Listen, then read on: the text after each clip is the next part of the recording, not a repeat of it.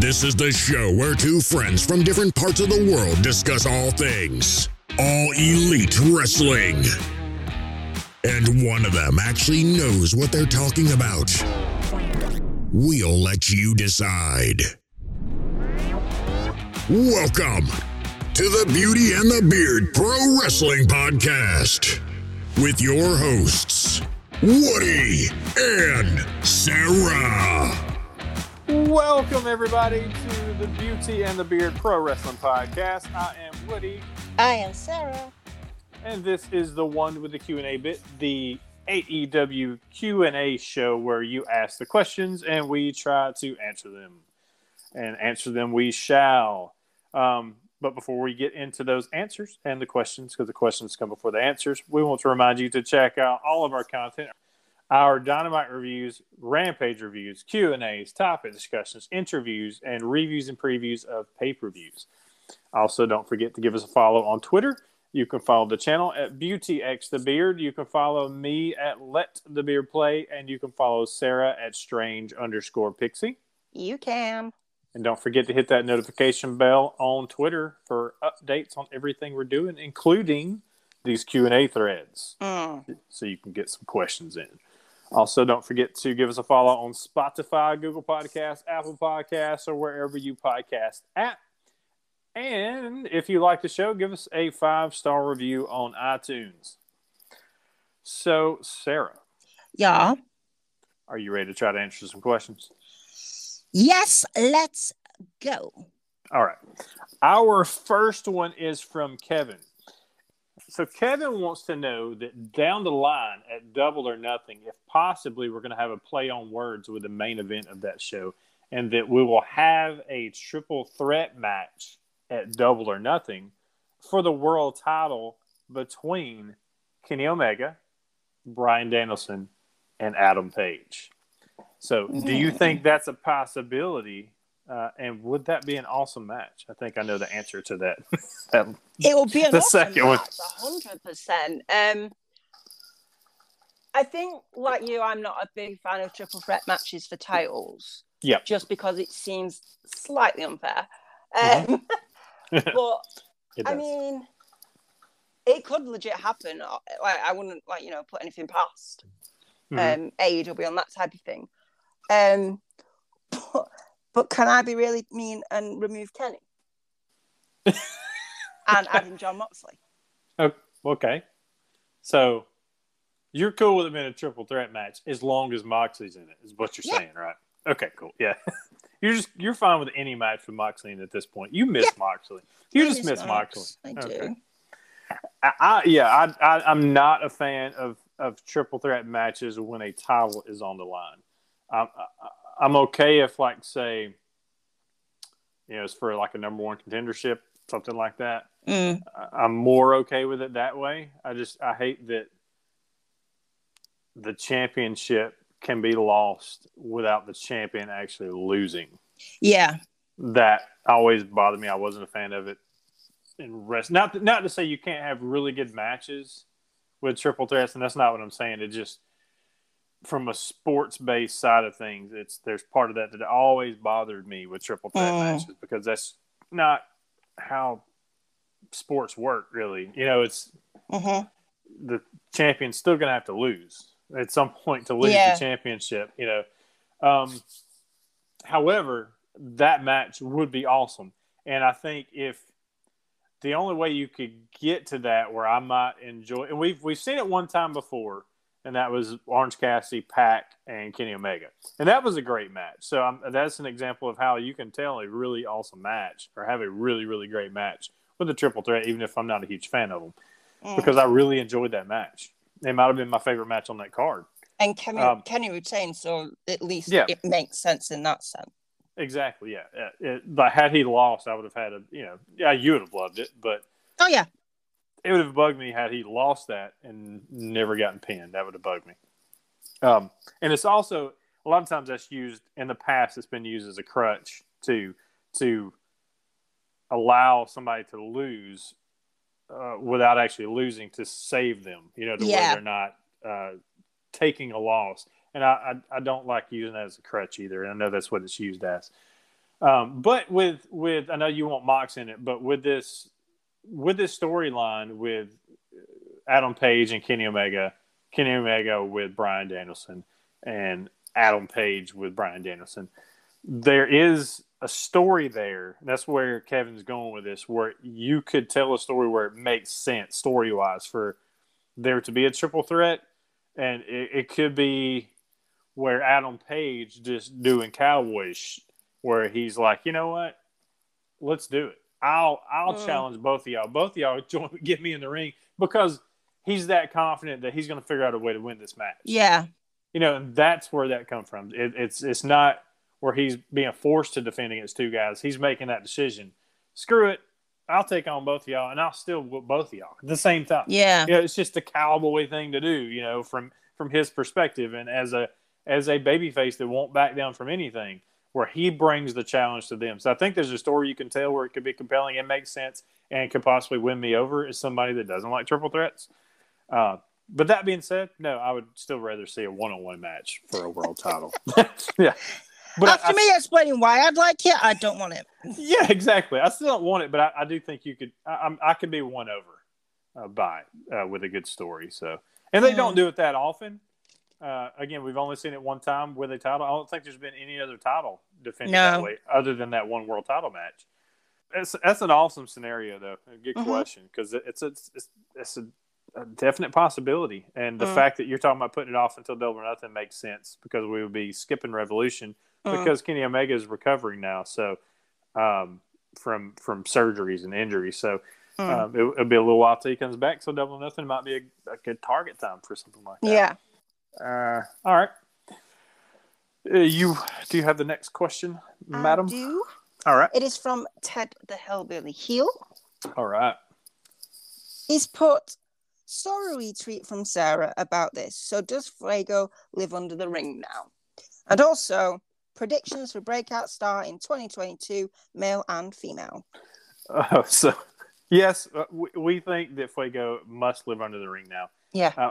I assume he has like a little mini apartment under there with like a little flat screen TV, maybe an Xbox. Is his like get away from the missus and the kids? Yeah. I'm sure that they have Wi-Fi in the arenas, right? Yeah. So he's got his little setup under there. He's playing some some games and catching up on some Netflix shows, and I think the Book of Boba Fett just came out on Disney Plus, so he's probably watching that, that kind of stuff. So. His missus is ringing up and he's going, I can't talk, I'm at work. I'm working right now. And she's like, I'm watching it and I can't see you. Yeah. I'm busy in the back with stuff. I'm doing wrestling stuff. Yeah. So yeah, definitely lives under the ring for sure. Yeah. No doubt. Breakout star for 2022, male and female. Male and female. My female breakout star is going to be Julia Hart. I think they're going to tell some type of story. Obviously, they got something going with Malachi Black. But I think there's maybe a deeper story they're telling with her. We've been kind of talking about that. If she joins the House of Black, I think that's where they're going to go. And I think they're going to add layers to her character with that story. Because of that, she's going to get more ring time because she's involved with them. I think she has a chance to really blossom as a character in that role on TV this year. So she's my pick for the female side breakout. Male, I'm going Ricky Starks. I think, and I know some people will say he's already a breakout star. I don't think he's had near enough TV time to be considered that. I think this year is the year of Ricky Starks. By this time next year, by January 2023, we're going to be talking about should Ricky Starks be a world champion in 2023. That's where we're going to be at. I think he will have that type of year where he will be in serious discussions for an actual world title run. So this is the year of Ricky Starks. Period. Okay. End of story. Yep. All right. How about you? So,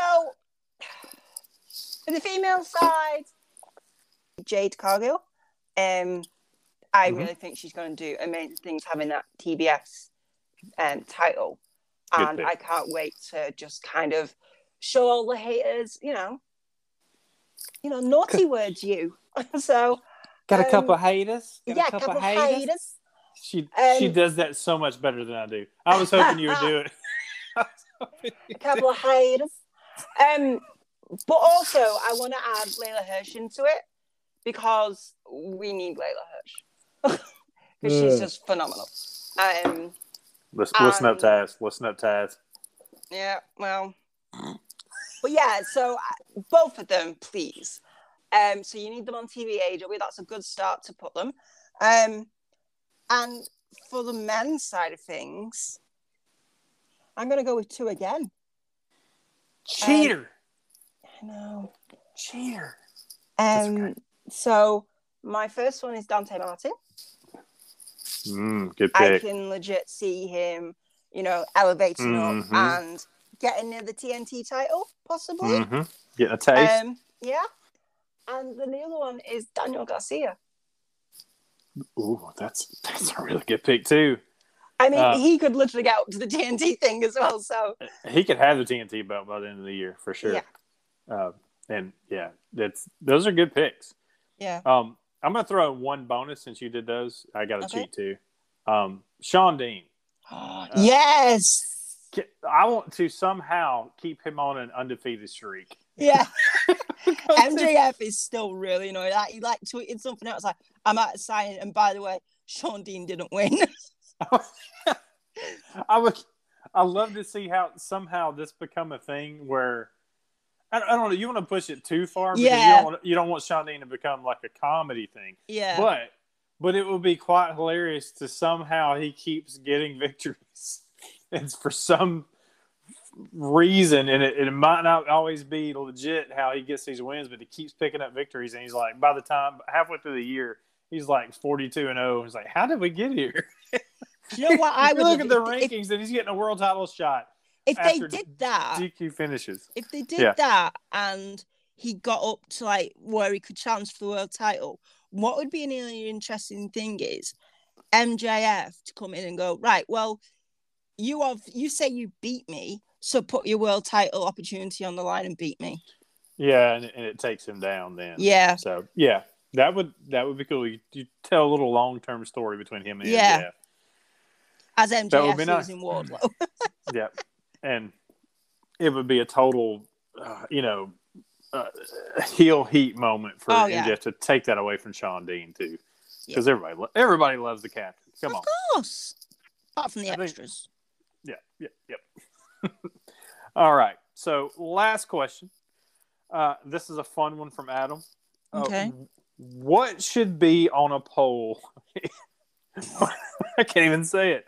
What should be on a poll in AEW's first on a pole match? What? I just think that wrestling. I think every time I think about on a pole match, I think of WCW back in the day. It seemed like there might not have been that many on a pole matches in WCW, but it felt like there was every other week. There was something, something on a pole. So, what could it be? So many opportunities here. So you could have Adam Cole on a pole for Kyle O'Reilly and Bobby Fish against the Elite. Okay. You could even go, the Young Bucks versus Red Dragon with Adam Cole on a pole. You could go that route with it. Or Adam Cole on a pole, Britt Baker versus the Young Bucks. Who gets custody of her man. This is great. I don't know. We could do Jungle Boy on a pole, Luchasaurus versus Christian. And we just keep putting people on a pole. I wish there was something else we could put on the pole instead of a person. How about at some point we can have Jericho and Sammy versus Santana Ortiz for ownership of the Inner Circle on the poll? I've got another one, but it's another person. How about Daniel Garcia on a poll and 2.0 versus Eddie Kingston? And a handicap match. And Yeah. Eddie's still going to pull this one out. Oh yeah, 100%. Yeah, they don't want to taste. Oh. Yeah, that's about the best we can do, I think. I think the Adam Cole one's absolute genius. Yeah. You can do so much with that. Yeah, I like that one. Have Adam Cole on a forklift. And the winner gets the key to the forklift. Can lower. Or you could put Cole. Adam Cole's entire Twitch streaming platform on a poll and him against Britt Baker. Oh, and the winner gets the use of the stream, huh? Yeah. Interesting. Okay. All right. Well, there are some. Hopefully, one of those works. That was our final question, and it was a doozy for a last one because really it's tough doing pole matches. Because man, I don't like those almost as much as I don't like triple threat matches. Honestly, as much as I loved WCW back in the day for the good things of it, there were some really bad things, and those were pole matches. Thank y'all so much for the questions, though, and thank y'all for listening. If y'all hung in there with us for this one. Don't forget to give us a follow on Twitter at BeautyXTheBeard. You can follow me at LetTheBeardPlay. And you can follow Sarah at Strange_Pixie. You can. And hit that notification bell so you can know when we have these tweets where you can get in on these questions because we'd love to hear from everybody if you have questions for us. Yeah, notifications on the podcast Twitter. Yes. Otherwise, you'll just get random stuff from me. Yeah. Yeah, I don't know if you want to get notifications from me. Definitely not from Sarah. But definitely from the channel, though. That's the good stuff. I'm just kidding. She's a good follower. Sometimes. But thank y'all so much for listening. Y'all be good out there. Be good to each other. And we will see you on the next one. Bye-bye.